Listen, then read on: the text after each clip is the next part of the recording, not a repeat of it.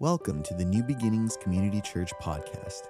Here at NBCC, we welcome the imperfect, flawed, and broken, as much as the healing and thriving, because we are all God's children.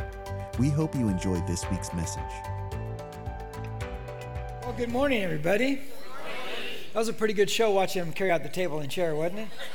Did everybody see that right there? That was hilarious. I was watching and trying to pick them both up, and because everybody forgot to take it out and bring it out forward. But I said, just go. I said, just go. It'll be okay.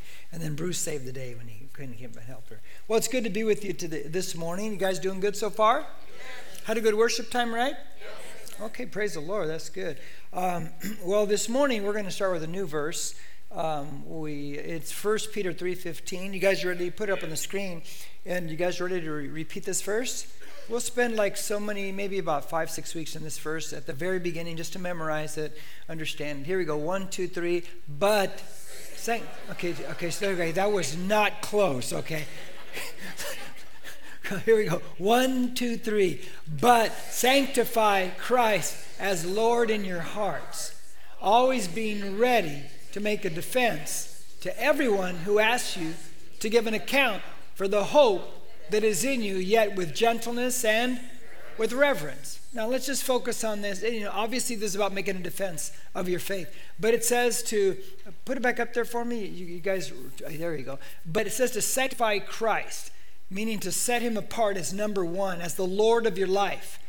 Because when you get into defending the faith, if Christ is not number one, you're not sold out to what the scriptures say, then you'll always be open to any foreign thinking or upside down thinking. And there's plenty of upside down thinking in these days. And there's too many, be honest with you, I hear too many Christians that are very on the liberal biblical side, and it's just like, I don't understand where they're getting that from. They're not getting it from here. So you got to sanctify Christ. You got to make him number one. And that way when you do share faith, you're solid. You're not going to fall prey to any other types of thinking. Amen?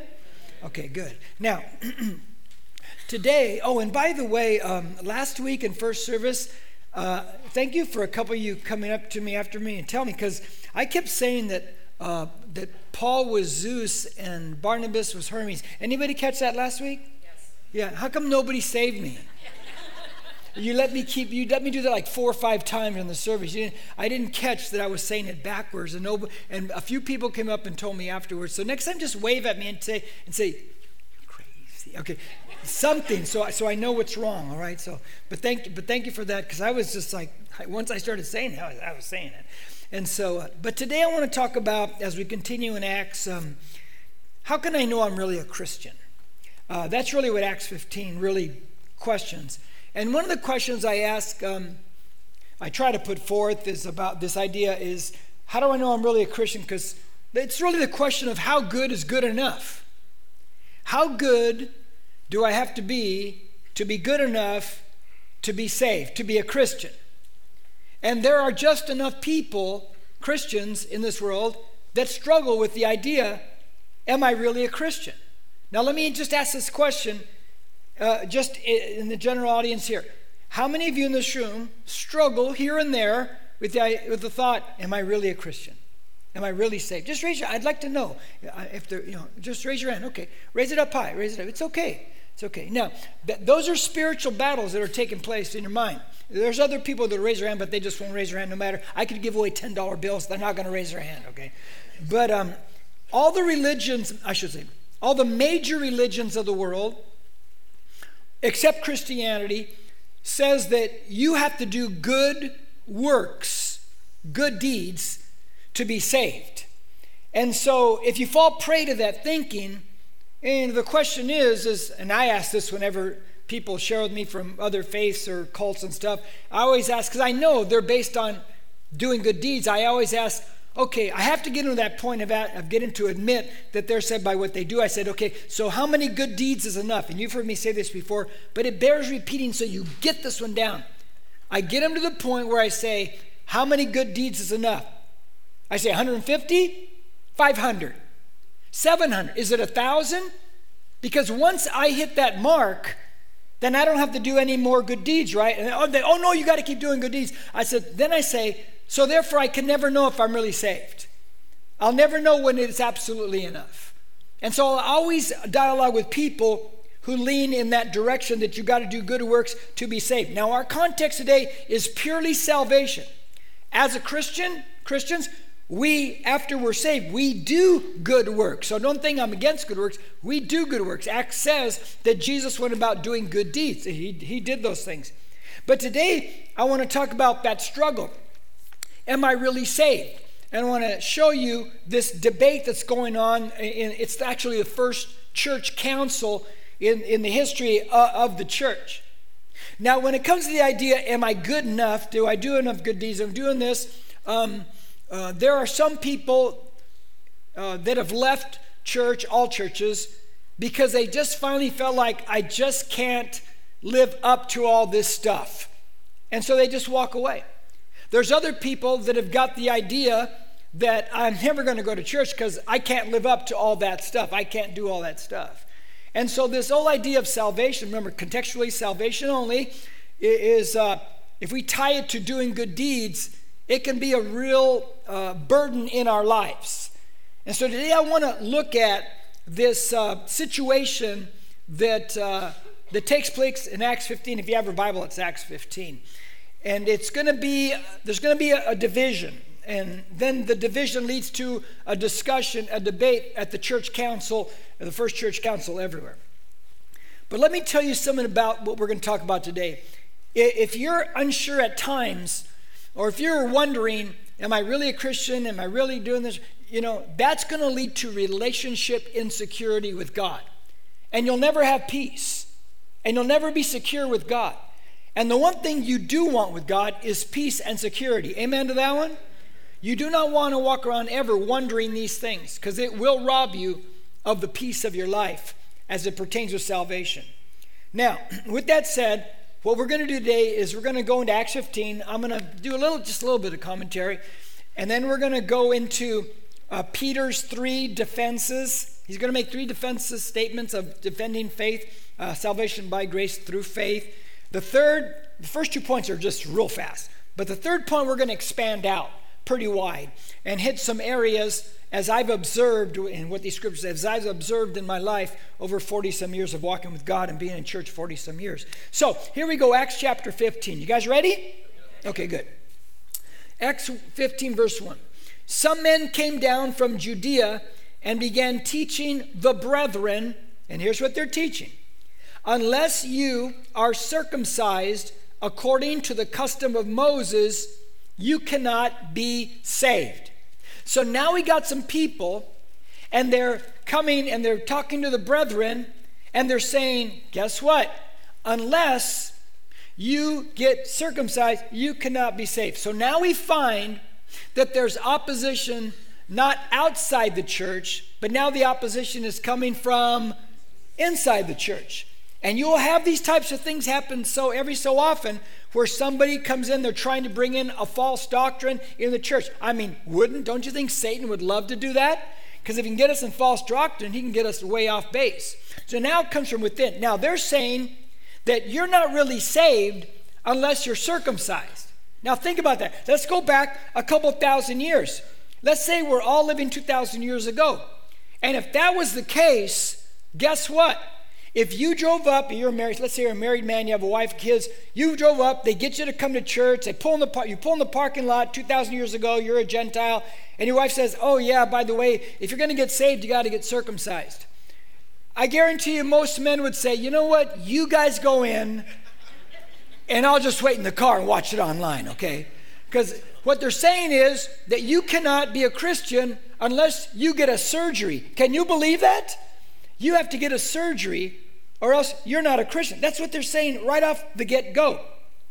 Now, verse 2 says, and Paul and Barnabas had great dissension and debate with them. The brethren determined that Paul and Barnabas and some others of them should go up to Jerusalem to the apostles and elders concerning the issue. Now, Paul and Barnabas, they're not having any of it. When these guys introduce circumcision, that you must be saved with circumcision, they're saying, oh, no, no, no. In other words, they're coming down hard now.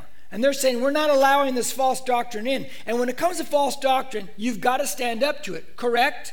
You cannot allow it to come in. So they're standing their ground, and they're pushing back on this. Now notice, they say, let's go back to Jerusalem, and we'll deal with this. And the question is, why don't they just deal with it there? Well, I think the answer, I think the answer is, if you look back at verse 1 in chapter 15, these guys, these circumciser guys, they came from Judea. Where is Jerusalem located? In Judea. So they're going to go back to where these guys are from. Let's go back there and let's go talk to the big guns over there, because they're all church people, but the big guns are back in Jerusalem. But here they're in Antioch right now. So they're going to go back there. Verse 3. And by the way, I covered it. Verse 3. Therefore, being sent on their way by the church, they were passing through both Phoenicia and Samaria, describing in detail the conversion of the Gentiles, and were bringing great joy to all the brethren. So as they're walking back to Jerusalem, they're telling everybody, they will hear them, all the church people, hey, this is what's happening with Gentiles. They're getting saved by the grace of God through faith. And everybody's rejoicing. And then verse 4. When they arrived at Jerusalem, they were received by the church and the apostles and the elders, and they reported all that God had done with them. So they're telling everybody, here's what's going on with the Gentiles. Great. But here it comes. But some of the sect of the Pharisees. Did you catch who these guys were? They're Pharisees. You guys remember who Pharisees were? But now you find that Pharisees are becoming Christians. Isn't that something? But how many of you know, like you and like me, when we came to Christianity, we still have a lot of old baggage and beliefs we brought with us? They do too. They do too. So kind of cut them a little bit of slack. But these sect of the Pharisees who had believed stood up. And here's what they say. With this grace, faith thing, yeah. But it is necessary to circumcise them and to direct them to observe the law of Moses. Verse 6, the apostles and the elders came together to look into the matter. So now the debate's going to happen. Now here's the defense in a second. Now let me tell you what's going on here so you understand it. They say, okay, that's really cool that everybody's getting saved by God's grace through your personal faith. But it is necessary that they must be circumcised. Now, first question, what is the issue? Why do they push circumcision so hard? These Pharisees, these Jewish men. Well, it's a very simple answer. If you go back in time to the very first Hebrew ever, who is who? Abraham. Father Abraham. Remember Father Abraham? Remember that? Okay, he's the very first Hebrew. And so the outward sign that he was a follower of Yahweh in Genesis chapter 17, God said, you must be circumcised. And so that was the outward sign for a person, for a Hebrew to say, I'm a believer in Yahweh God. Today, the outward symbol, one of them is water baptism. It doesn't save you, but it's water baptism, outward sign, outward symbol. So that's the first thing. But then they say, in verse 5, they say, and they must observe the law of Moses. Now, I think the average person in this room, when you hear the law of Moses, you think of the 10 Commandments. It's not what they're talking about. They're talking about way more. They're talking about that, but way more. You see, in their minds, the way they viewed things, there were 613 Old Testament laws. So they're saying, you have to get a surgery, obey 613 laws, and have faith in Jesus, and then you are really... I mean, how many people would say, well, forget that.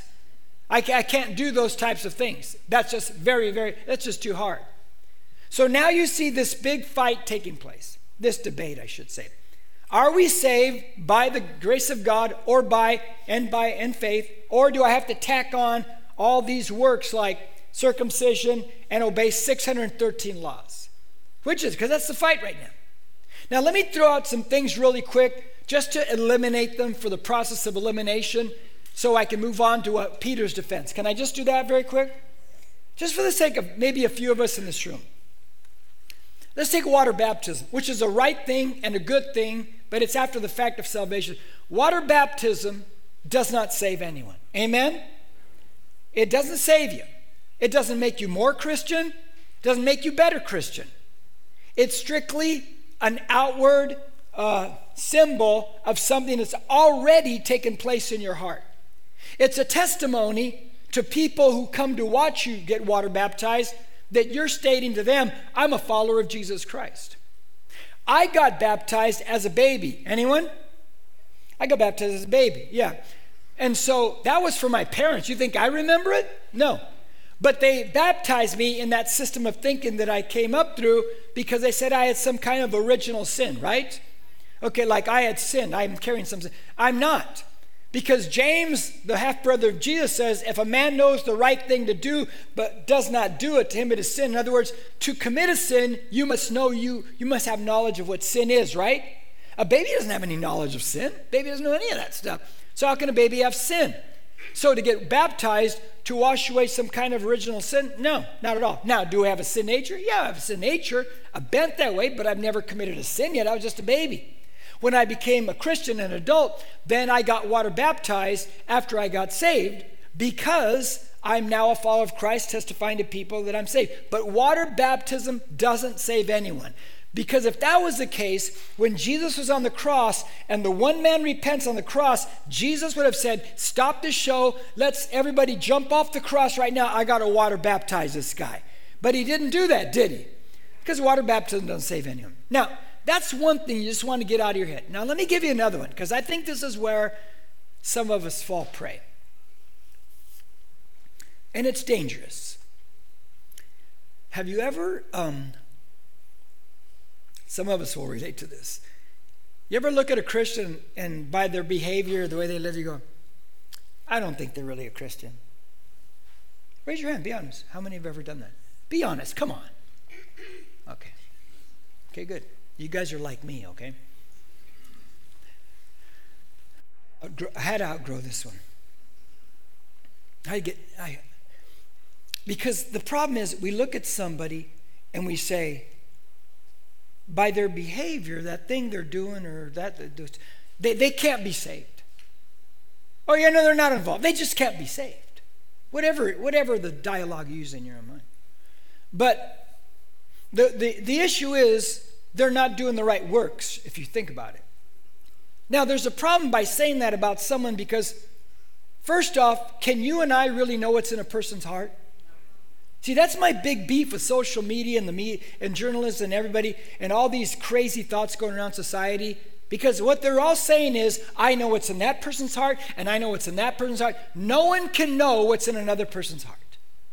Jeremiah says, you and I can't even know fully what's in our own heart.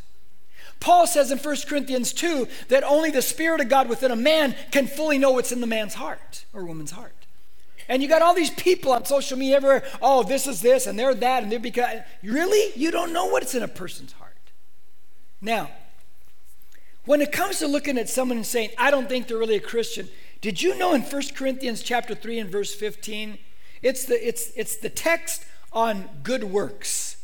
That as a Christian, we're all going to stand before Jesus Christ one day, and we're going to be judged, not for salvation, we're already saved, but on our good works. Did we do good works for Jesus? Did we do God works?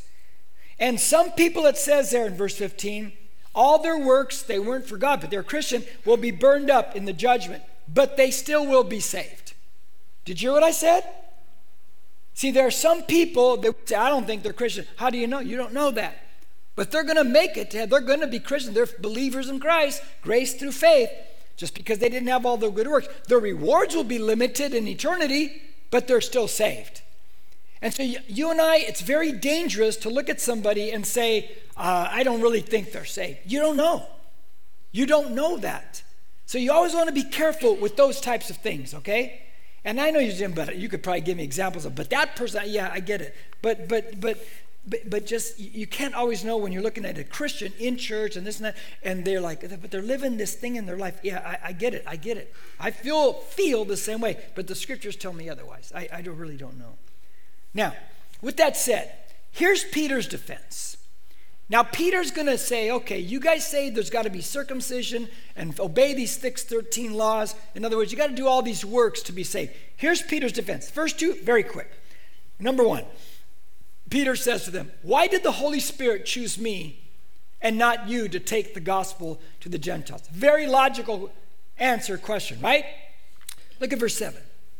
He says, after there had been much debate, Peter stood up and said to them, brethren, you know that in the early days God made a choice among you that by my mouth the Gentiles would hear the word of the gospel and believe. Peter just said, hey guys, if your way's the right way and they should have been circumcised and obey 613 laws, then why did the Holy Spirit choose me and not you to take the gospel to the Gentiles? You have to just go back to chapter 10 and 11. Remember, he goes to the home of Cornelius, the Gentile, in Caesarea. And so, can you imagine they're sitting in the room, and when Peter says that, they all go, well, yeah, you're right. That makes a lot of sense, right? It's very logical. Now watch the second thing that Peter says, point 2. His second point of defense, he says, God gave the Gentiles the Holy Spirit. Now watch verse 8. And God who knows the heart testified to them, giving them the Holy Spirit just as he also did to us. Now Peter says this. 1, God sent me, not you. 2, when I got to the Gentiles, I shared, they put faith in. I never laid a hand on them. I didn't pray for them. And yet the Holy Spirit came down and baptized in power like Acts 2. They even spoke in tongues. If you go back to the home, you watch it all right there. That the Holy Spirit came down. He says, I didn't circumcise any of them. I didn't give them 613 laws. We didn't have any festivals. We did nothing except they heard the message and they put faith in Jesus and the grace of God and they were saved. And you can imagine everybody in that room, including the Pharisees, born-again Pharisees, are going, that's right. That's right. There was nothing that those people did to be saved except put faith in Jesus Christ. Does that make sense? Okay, good. Now, Peter is going to drill down deeper, and I'm going to expand this further now, and I'm going to illustrate point 3, because this is something that is so important in my mind, as far individually and for a church. And that's number 3. God places his Spirit in cleansed hearts. Say that with me. God places his Spirit in cleansed hearts. Say it again. God places his Spirit in cleansed hearts. Okay. The big question is, who, what cleanses a heart? What cleansed your heart and my heart? Did water baptism cleanse your heart? Question, yes or no? Did keeping all the laws cleanse your heart? Not at all. Okay, let's get into this. How is a heart cleansed? There's 3 quick boom, boom, boom in your notes right now. The first one is, let's go with who? Who cleanses the heart? God does it, right? So God cleanses a heart. Okay, that moves away from, I have to cleanse my own heart. God cleanses the heart. Look at verse 9. Read it with me. We're going to read it 3 times. Here you go. 1, 2, 3. And he, it's God, made no distinction between us and them, us Jews and them Gentiles, cleansing their hearts by faith. Stop. So he is God. He makes no distinction. And remember, Acts 10:34 says, God does not show partiality between one and the other. Give me that verse back. Don't rob me of that verse. It says, cleansing their hearts by faith. So God cleanses the heart, right? God does it. Do you and I do that? No, none of us can do that. Only God can do that. Okay, now that's the who. Now watch the how. The how is this. By what? So our heart is cleansed by faith. God cleansed by faith. Now look at verse 9. He, God, made no distinction between us and them. Read it. Cleansing their hearts by faith. So the moment I put faith in God, because the grace of God is coming at me, I'm believing, and now by faith my heart is cleansed. Correct? You follow me? Have I done any good works yet? I've done nothing yet. It's by faith. Now watch this. Now the next question is the when. When does that happen? And that is this. Say it with me. The moment we believe. Okay, look at verse 9. Read it again. Read it. 1, 2, 3. And he made no distinction between us and them, cleansing their hearts by Faith. Question. The moment I put my faith in God, the moment, what happens? The moment, what happens? My heart is what? The moment you said that prayer, or however you said it, and said, Jesus, I put faith in you, in that moment, my heart is cleansed. No process. No, you got to get this. No, you can't go. You got to obey 630 laws. No water baptism. No, just the moment I do that. Correct? Correct. Am I saved at that moment? Have I done any good works? No, nothing. But I'm saved. And it's settled. And that's the fundamental difference between Christianity and all major religions. You and I cannot work our way to God through good works. God came down to us, and the moment I put my faith in God, my heart is completely cleansed. Is it not?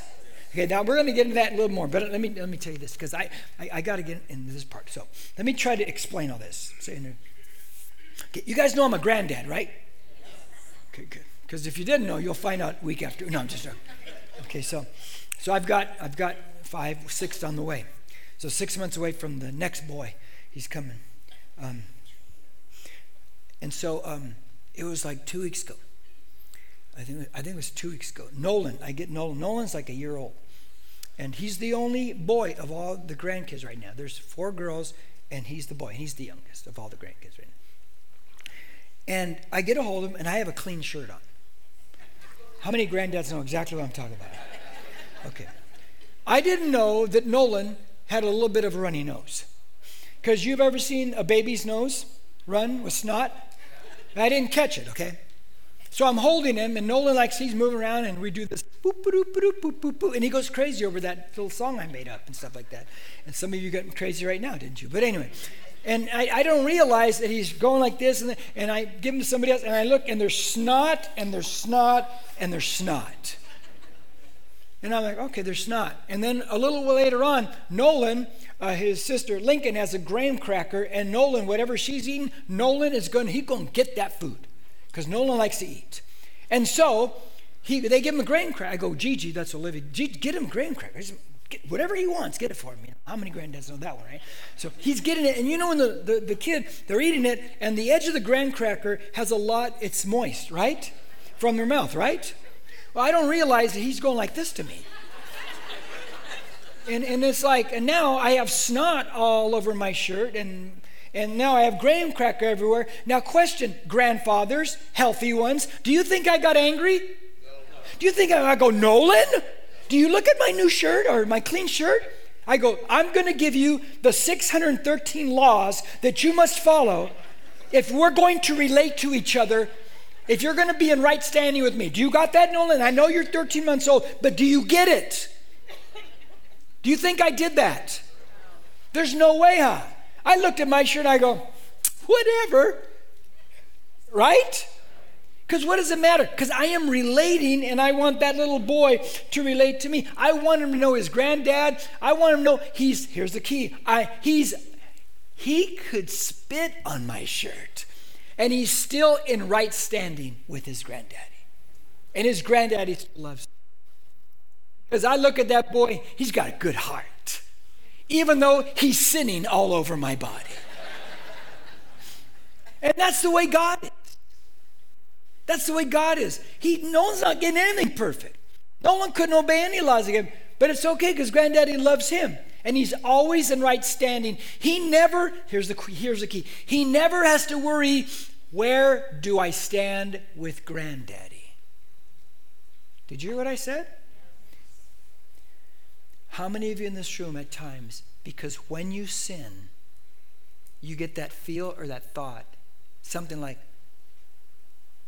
where do I stand with God right now? Where do I stand with God? Are we still okay, God? You still love me? I just messed up. I just committed that sin I said I'd never do again.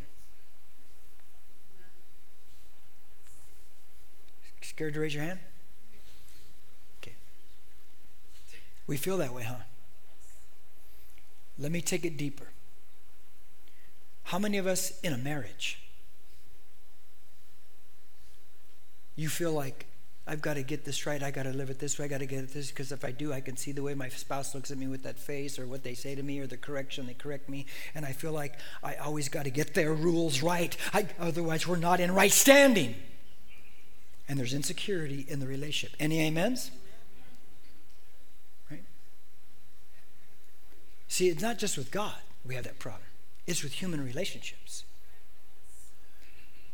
Can you imagine if you're a child? Some of you lived this. When you're a child, and you just couldn't get it right, and you try to please your dad or mom, and you try to please her, and you can't get it right because you just kept getting it wrong, and they would tell you, and they would tell you, and you never felt like, or you always thought, where do I stand with mom and dad?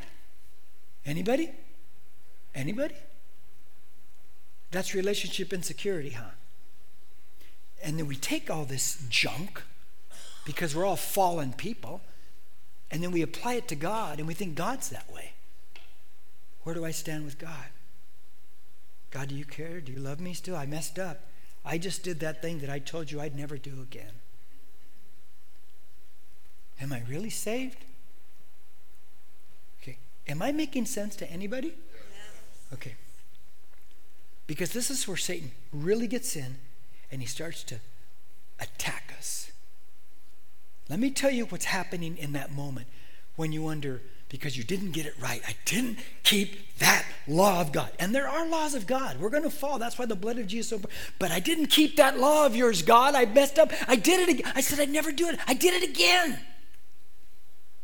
First off, the Bible says he forgives our sin and remembers them no more. It doesn't mean God doesn't remember, like, I don't remember. It means that he'll never bring it up again.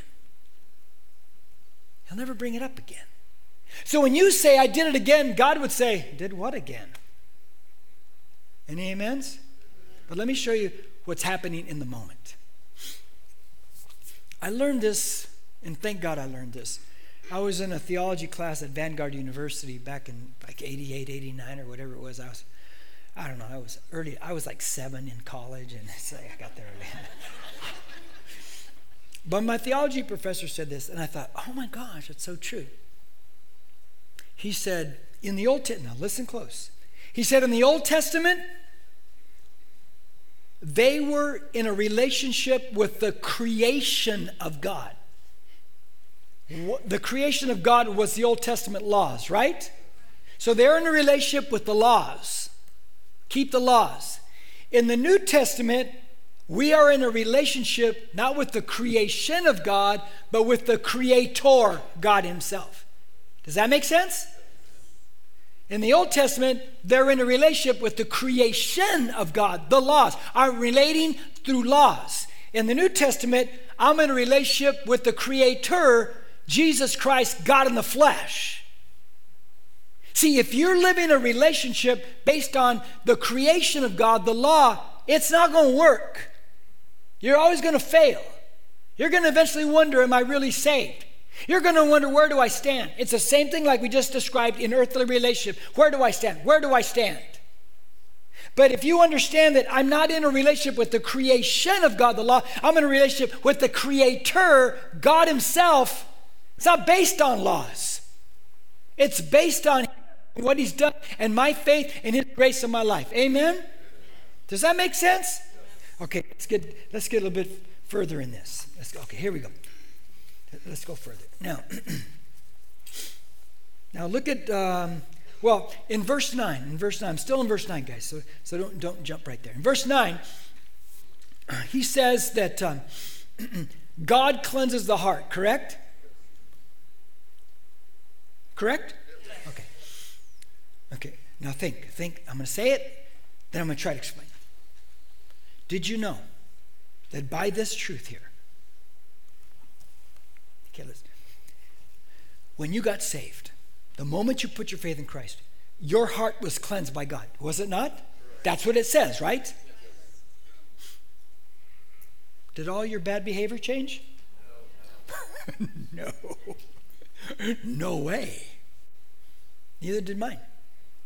So God, therefore, can cleanse a heart way before he changes bad behavior. Is that correct? That's correct, huh? And we all carry a little bit of bad behavior, don't we?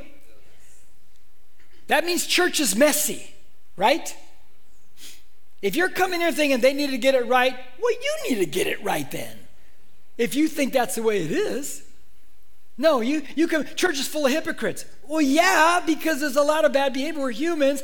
And if you don't want to make more hypocrites in here, don't join because you'll add another hypocrite.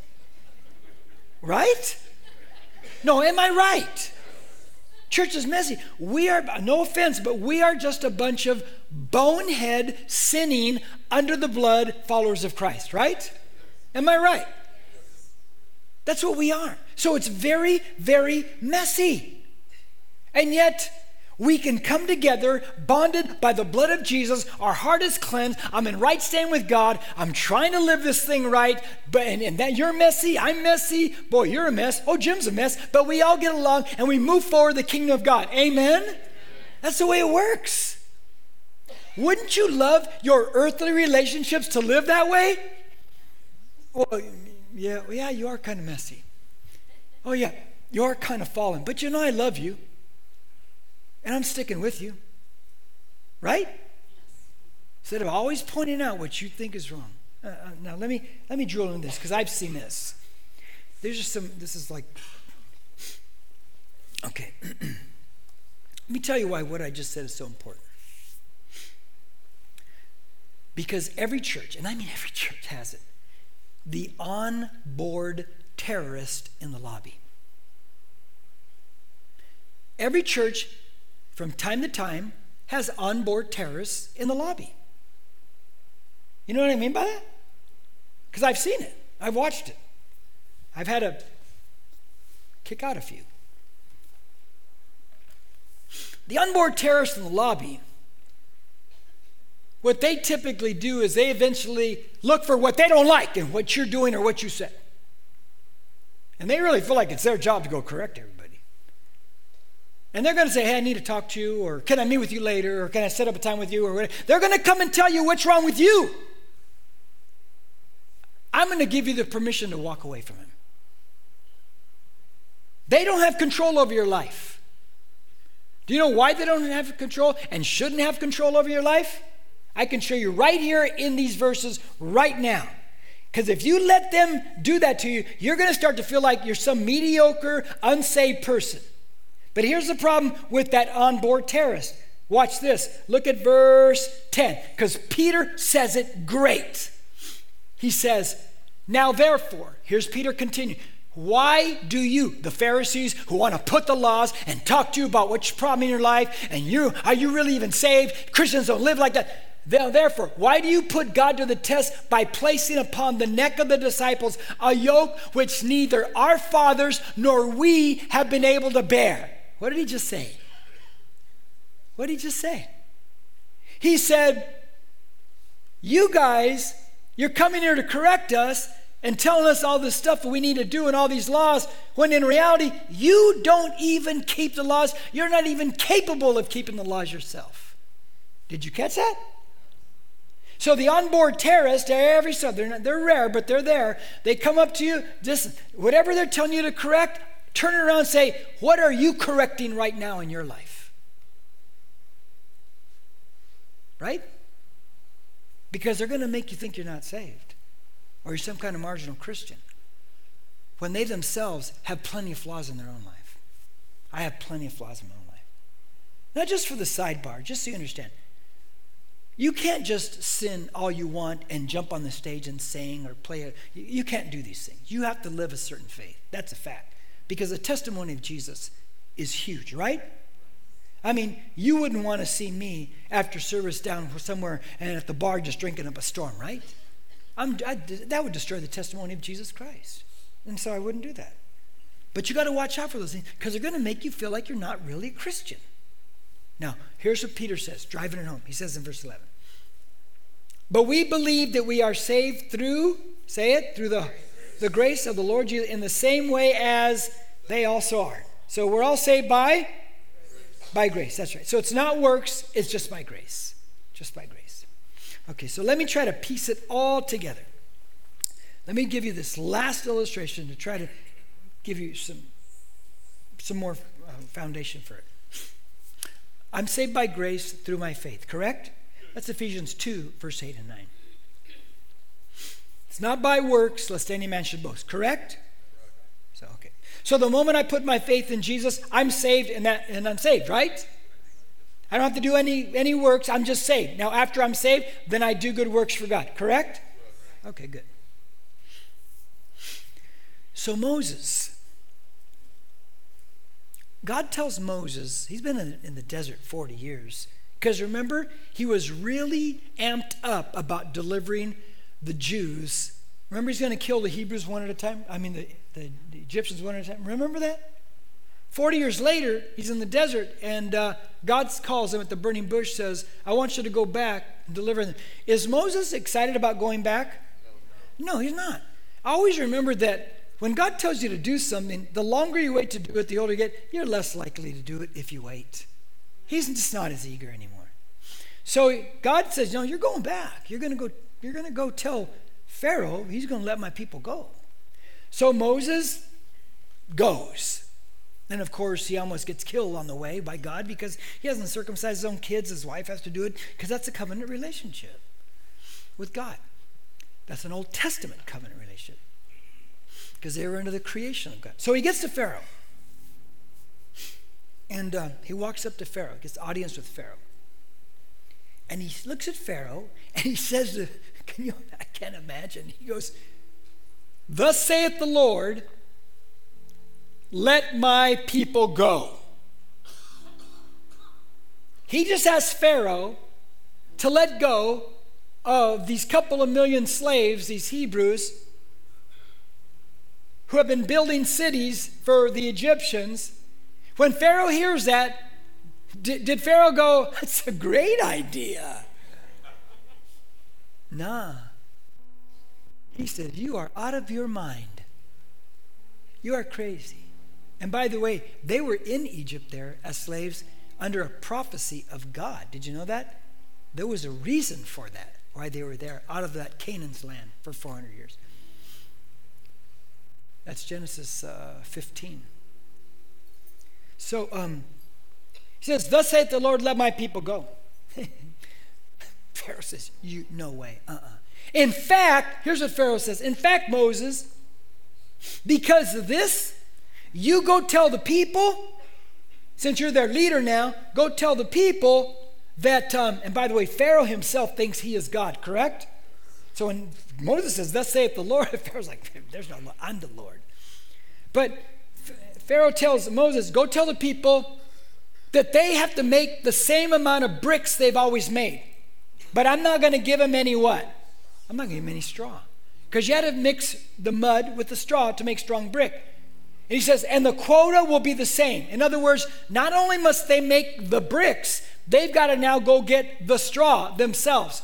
So he's doubled the work on them. Yeah.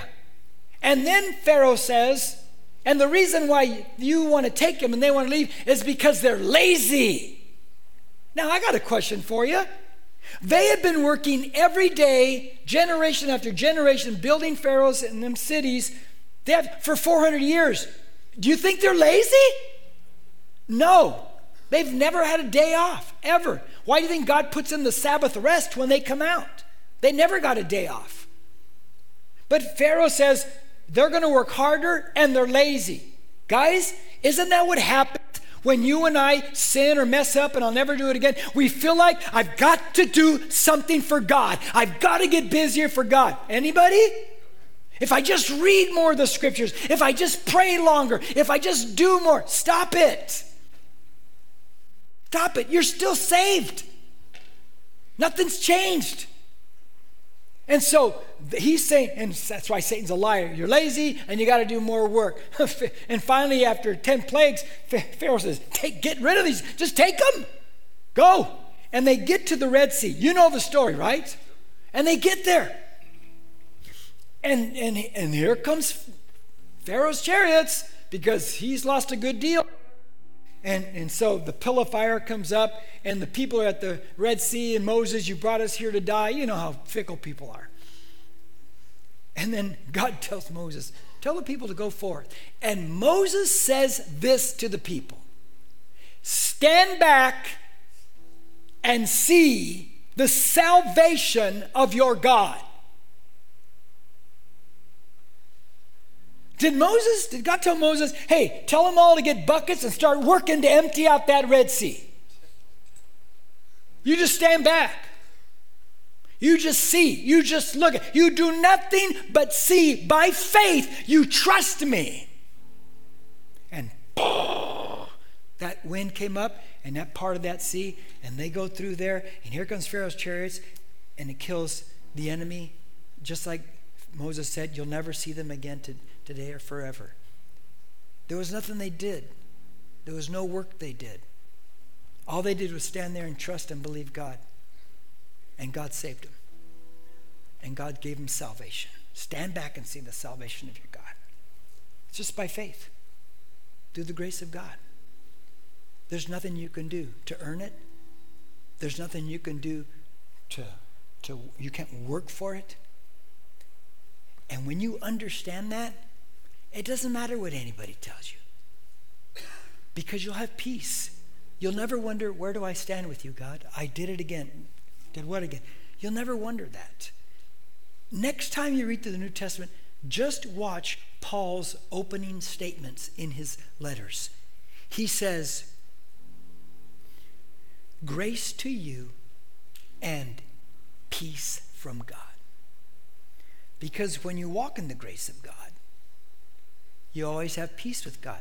Correct? Because it's God's grace. It's nothing I could do. It's nothing I did to save myself. I just put my faith in him. And I'm saved. And I'm saved. And so I pray you never, ever wonder again, am I really saved? Where do I stand with you, God? I did it again. You just say, Lord, forgive me, and you keep on going. You don't have to work harder. You don't have to do more. You're saved. And that's it.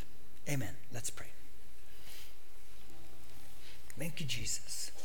Thank you, Jesus, we can have that kind of peace. Now, if you're here today and you've never placed your faith in Jesus Christ,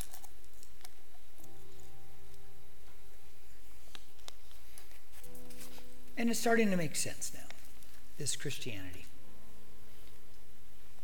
that you come to Christ, it's his grace, he favors you and me, warts and all, but we must put our faith in him and accept him as our Savior and our Lord and the only God there is. He wants to wash you clean and wash and cleanse your heart.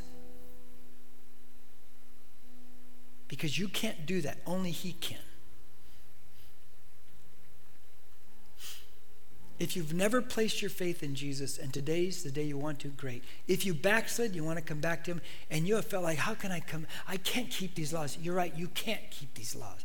You're going to fail now and then. But it's the blood of Jesus. It's Jesus who cleansed your heart at the moment you put faith in him.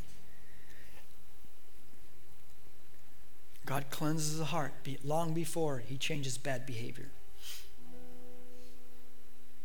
If you'd like to place your faith in Jesus Christ, you come back to him, then I want you to do this right now. As a sign between you, me, and God, just open up your eyes. It's very simple. Open up your eyes and look up at me right now. I'm going to look back.